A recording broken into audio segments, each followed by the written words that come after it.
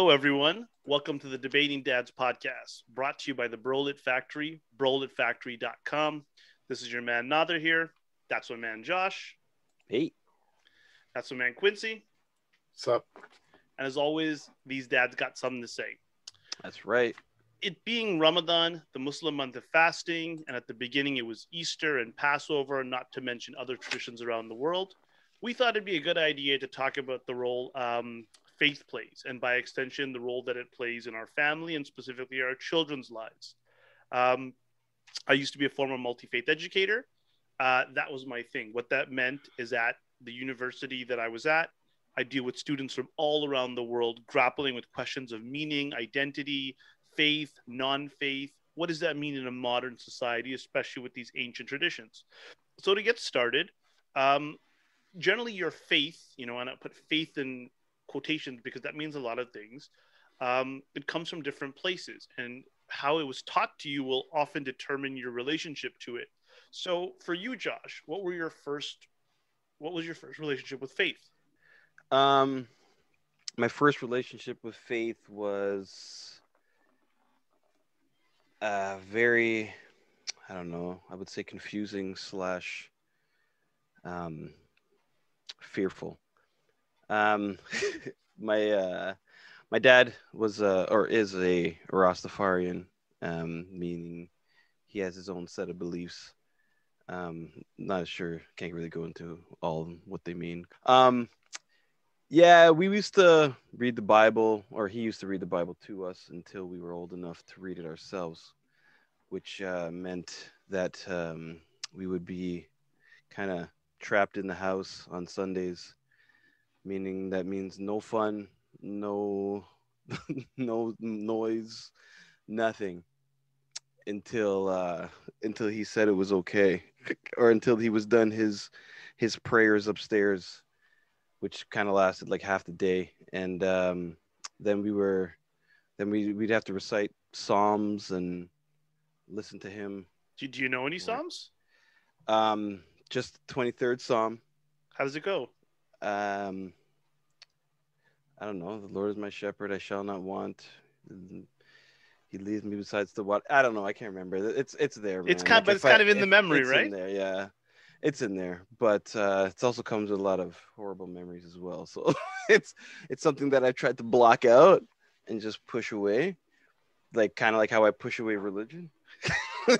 So interesting. So Quincy, for example, that's a great point. So that's a one experience. What about you? Where were your earliest notions of faith formation? Well, with me, it's more of my mom. She instilled it in us. Sundays we would get ready, put on your Sunday's finest clothing, your fancy new Sunday shoes, best. Sunday's best. Yeah, the truest move. So you get dressed like, sharp, looking good, and then you get together, go to Sunday school.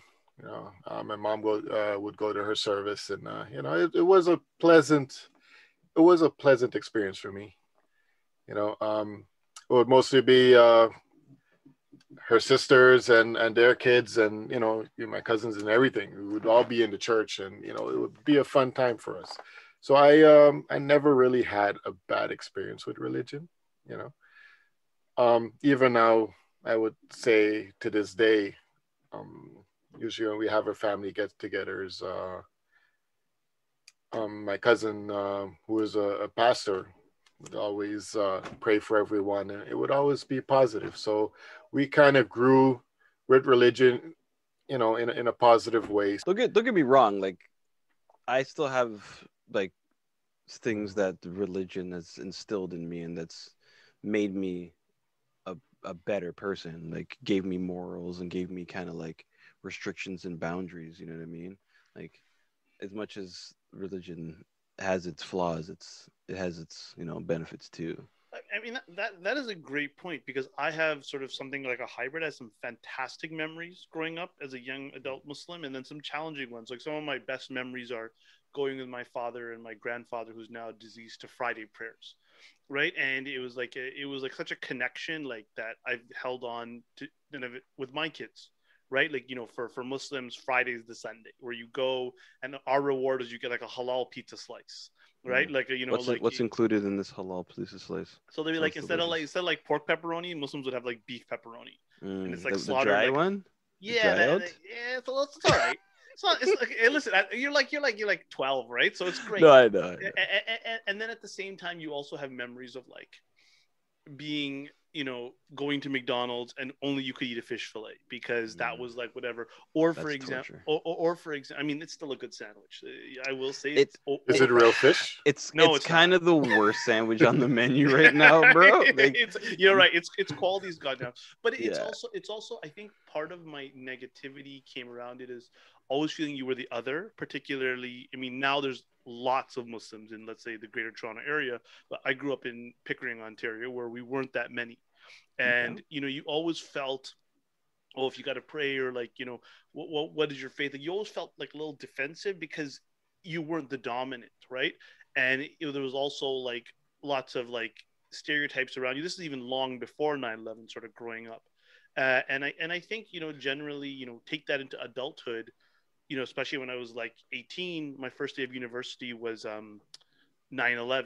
So like, there's like all sorts of political stuff with your faith and whatnot. And as a 38-year-old man years later, there's all these wonderful memories, but there's also these challenging things. Like I will always say, like, it's Ramadan, we're fasting right now. I've been doing this for 30 years. People are like, oh my God, how could you do that? Whatever. But a lot of people won't understand the sense of community you feel, like when you're breaking fast with your fellow brothers and sisters in faith, or you're going to the mosque. Obviously, you can't do that in COVID right now, but those feelings of euphoria. But then there's times in your life where you're like, man, all of this doesn't necessarily make sense to me. Right? Is it euphoria or is it like hunger?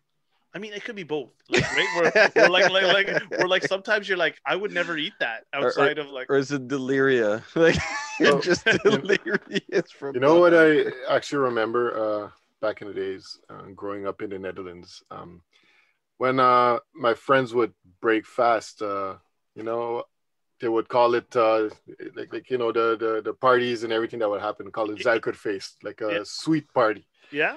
Right. So they would always bring all these goodies to work. I mean, to school for us, and you know, it was a good, you know, that was one memory that I have of Ramadan back in the days through my friends, right? So it was cool. It's good because it also brings to our next point is like, how has faith identity evolved as you grew up? Like, what parts of it do you pass on to your children? So like yesterday, as an example, you know, my two boys were fasting, right? And like, you know, they're up in the morning and there's that excitement, and my daughter, who's much younger, is like, why didn't you wake me up? She doesn't keep a fast, she's too young for it, right? But there's just like passing on these traditions, which some would call like cultural or religious or whatnot, to the next generation. It's a point of pride. However people are going to practice it, it's still you as a parent are part of that lineage, right? And I think you have grandparents in the mix and whatever.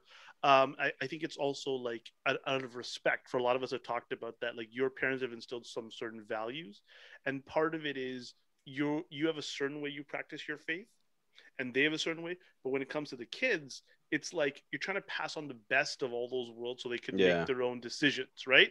They will have to make their own decisions. But what about you, like Josh, like in terms of like, what do you pass down to your kids? When it comes to religion, I don't pass down anything. I leave that up to the schools. And they go to Catholic school, right? Yeah, they go to Catholic school. Like I went to Catholic school as well, and I learned about all the religions, right? So it's like you hear about like this one and that one. Like their mother's like Buddhist, so they have that side too, right? So it's like they have so many options and so many things coming in. It's just like I just let them make up their own mind. Like they're gonna grow up and make a decision anyways. Like and then they'll hear what I gotta say about it later. And then if they wanna maintain that thought process or follow along or become like devout Christians, like that's totally fine too. Just don't be knocking on my door on Sunday preaching the word of God. It's like no full circle, no full circle here. And it turns over with none of that. Yeah, because I'm gonna be sleeping. What about you, Quincy? How does it affect the way you pass it on to your kids or not? Well, I would say whatever I pass on would be more of a watered down version for what I received. Because Hmm. I don't go to church on Sundays. I would go, let's say, on important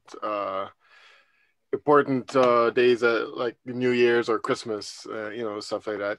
Easter, maybe? But Ooh, Easter's, Easter. Some yeah, bun and Easter as cheese, well. yo. Hey, pass that down real quick. Yeah, bun and cheese. My mom would Mm. get up and bake, and we won't have any meat. You guys have the Uh, fried fish? You have the fried uh, fish? Fried fish, all that same stuff that you have, Mm. right? So Fun That's fact, fun cabbage. fact, the filet-o-fish was created to stop slumping sales on Friday for Catholics. yeah, And it was either between that and pineapple on a bun. What are you talking about? They just go and get fish and chips. yeah. No, but You know what? Another thing I actually remember from being in the Netherlands as well. On Sundays, everything used to be closed. All Mm. the stores, in right? So Ontario, Because they Sundays, yeah, force you Ontario, to the churches. in Ontario, it used to be the same way. There's the very famous court case where I can't remember who was actually fought to remain open on Sundays, but it yeah. used to be Really? that way here. Yeah. So Sundays, So as knowledgeable. a kid growing up, Sundays you're bored. You're like, why is everything closed? There's nowhere to go. It's only one place to go, bro. I It's was supposed to be church. in church, right? My daughter's family is Christian, so she is surrounded by a lot of uh, members of her family that follow the faith, like and my son's mother. She is more of a spiritual person. I think she was actually Catholic, but she is more, interested in Buddhism and stuff like that. So she has her own spirituality that she passes on to him. And me, yeah, I mean, I don't follow anything by the book, but my son used to go to an after school program at the church where he would learn about the Bible and stuff like that. And his name is also a biblical name. So their influence is there for them. My name's also biblical, by the way. Joshua. I have my own book. That's right. I have two of my own books. One I wrote and one and I think they just wrote. your point on like like the families of your exes and co-parenting, like there is that whole balance, right? And Josh, you'd alluded to it earlier, is that especially as co-parents, right, we practice notions of religion, spirituality, different versions of the same or even completely different faiths altogether. And for your children, how does that sort of mix kind of work? So it's really interesting that for, my ex and I, like, we met at a particular point in our life when we were both students in the Muslim Students Association. And we were sort of that ideal, naive narrative notion of Islam, right? Like, and I think we're definitely both Muslims, but like, I always call like a la carte Islam, where like what may be a big deal to her now, You want. yeah, and I think that's like religion in the modern world generally. It's like the Mandarin. I don't know if there's an equivalent for everyone else. That's like there used to be a Chinese buffet that's now closed due to Oh, COVID. I thought you were talking But about the Mandarin.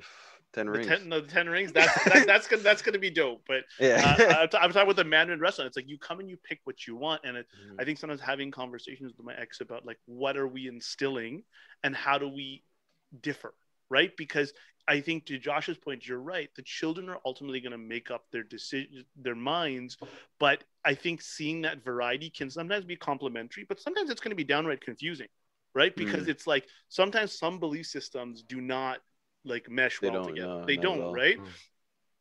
And I think for example, both Islam and Christianity are monotheistic religions, as an example, meaning they believe in one God, right? Okay. They believe in one God. So right, so like, but like other ones like Buddhism, Hinduism, Jainism, they're more like dharmic ones, or like more philosophies, right, where there isn't a notion of a God.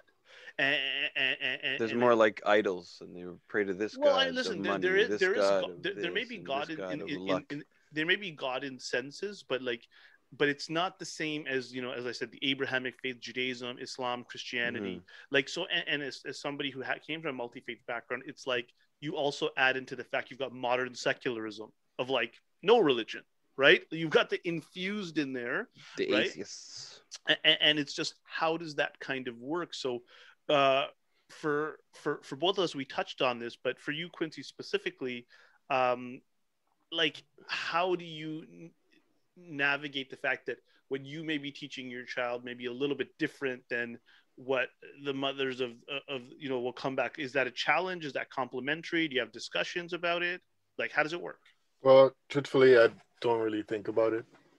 I just pass on what I can pass on or whatever. I mean, their moms pass on to them. That's that's for them to absorb, right? So I mean, when it all comes together in their mind, that's when they decide, okay, what do I choose to keep? What do I want to get rid of, right? So I don't really think about it.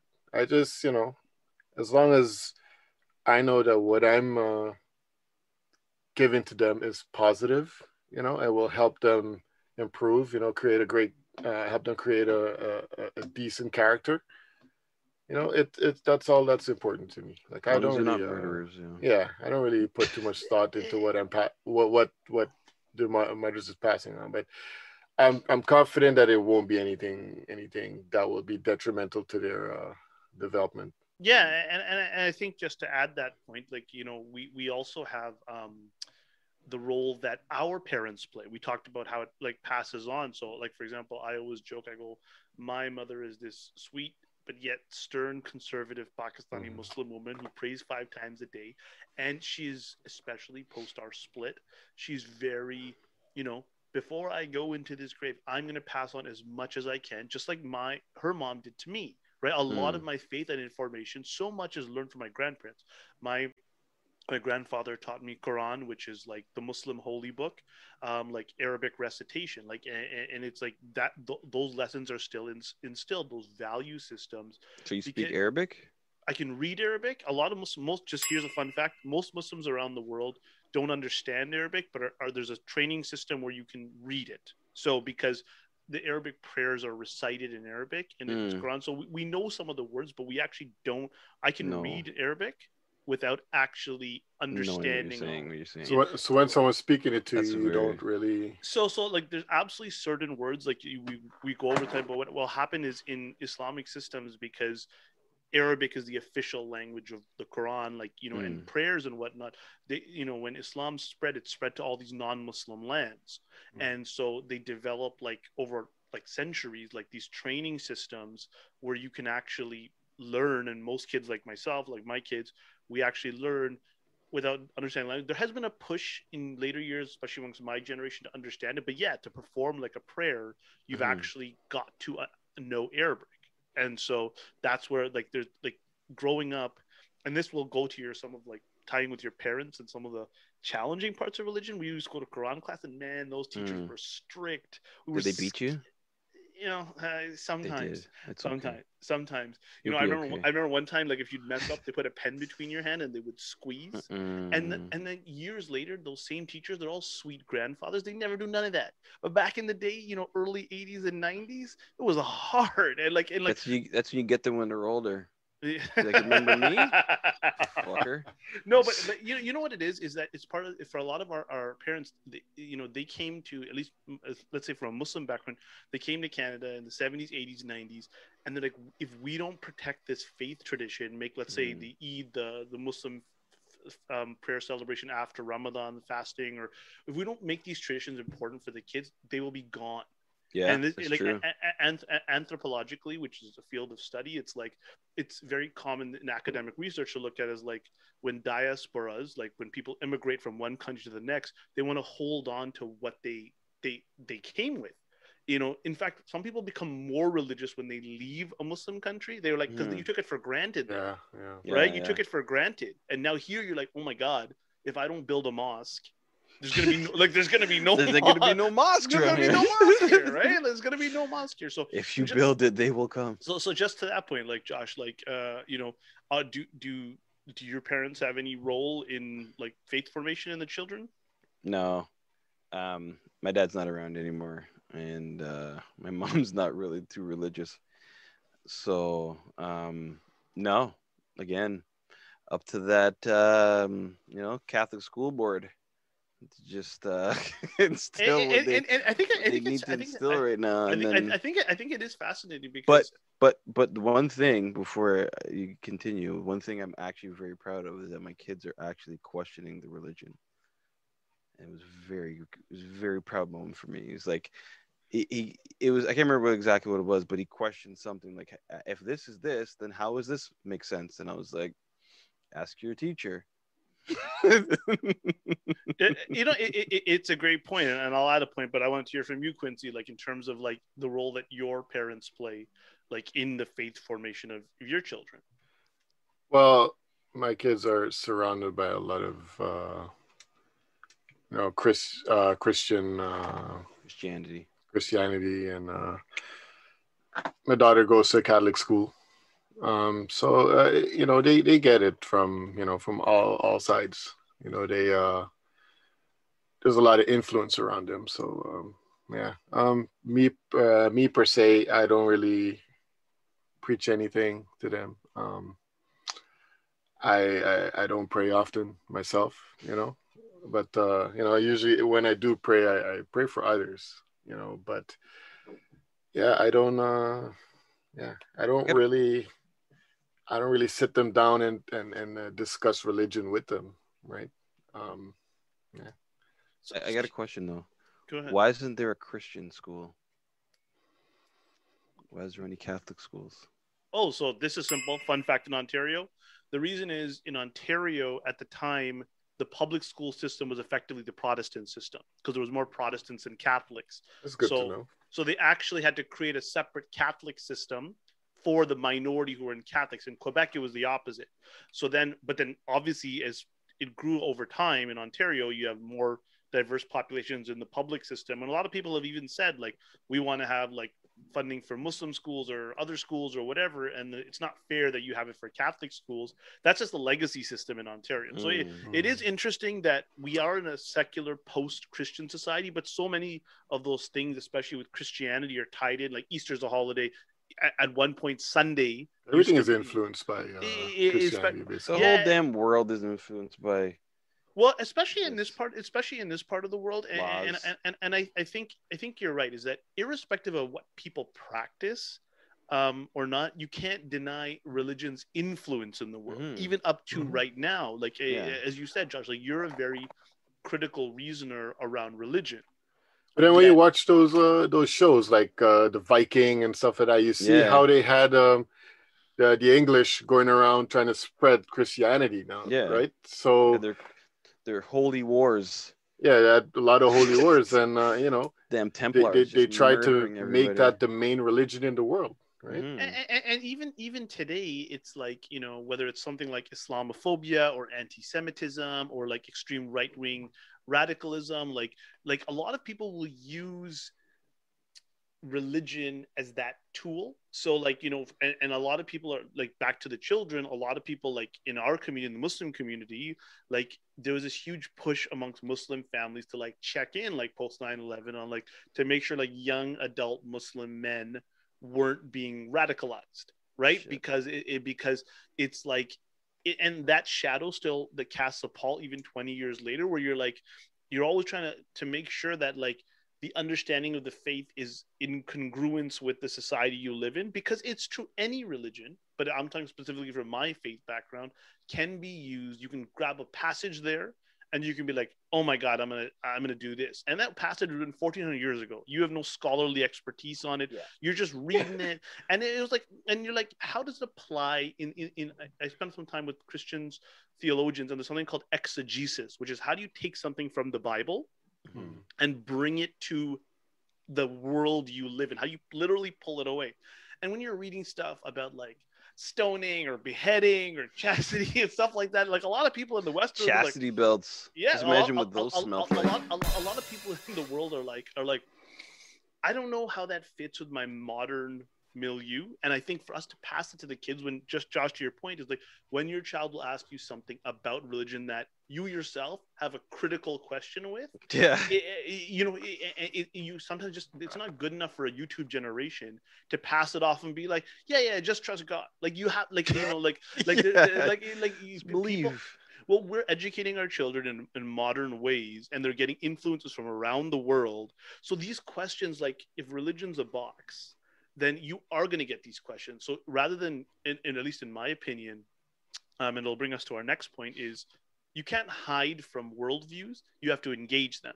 So my question is here: do you want your children to have your faith system when they go up? Option A is yes, absolutely. Option B is no, they are free to decide.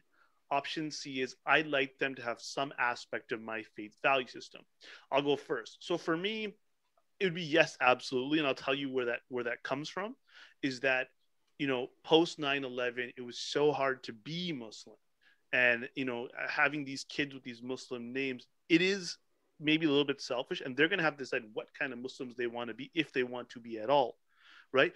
But I will say that we did have to fight to form that identity. So part of me is like, if you're going to really understand it for who you are, but at least understand that there were struggles to even exist as we are. Like all the stuff you take for granted right now wasn't here, just out of the blue. People built that around you. What about you, Josh? As you've probably taken it from so far from what I've been saying, like I'm a firm believer in people making their own decisions, but even with that said, like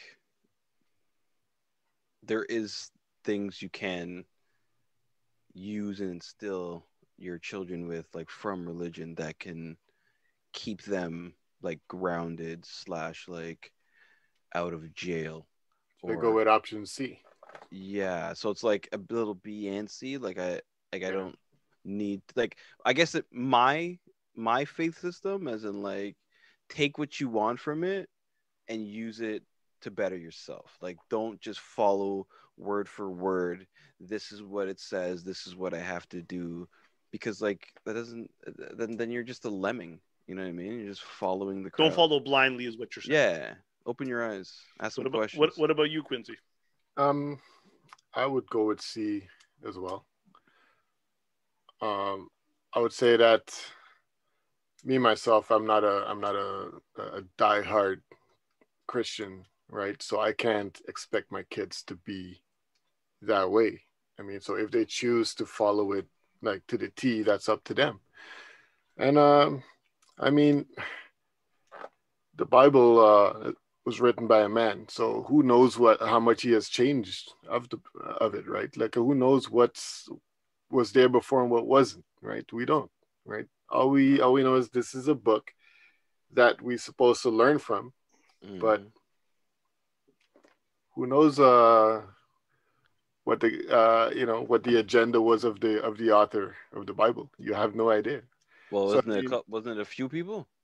It's a few people, right? Because there's a book of this, a book of that, and a book of this guy's. And that is a fantastic point, right? And I think one of the interesting points about us three being these dads who are friends, who come from different vantage points, is we inform each other's opinions, right? And I think that is something that maybe when traditional religion was revealed, quote unquote, I don't know if it had modern day Toronto / Canada in its mix of, right? Like, right. And I think that is the interesting thing that I've learned from the two of you, is that like a lot of my worldviews sometimes have been complimented, but sometimes challenged, right? And I think, and vice versa, there's that word again, is that exchange of ideas is what a good society is built on. That's how you get from like not just one group to me taking over society with their systems, like say, right? Like, and I think that is Templaring it up. Yeah, and I think that's an interesting one. And another thing I wanted to say, it's like there are we call it tablets or whatever with ancient scripture on it, right? That has been translated over time, right?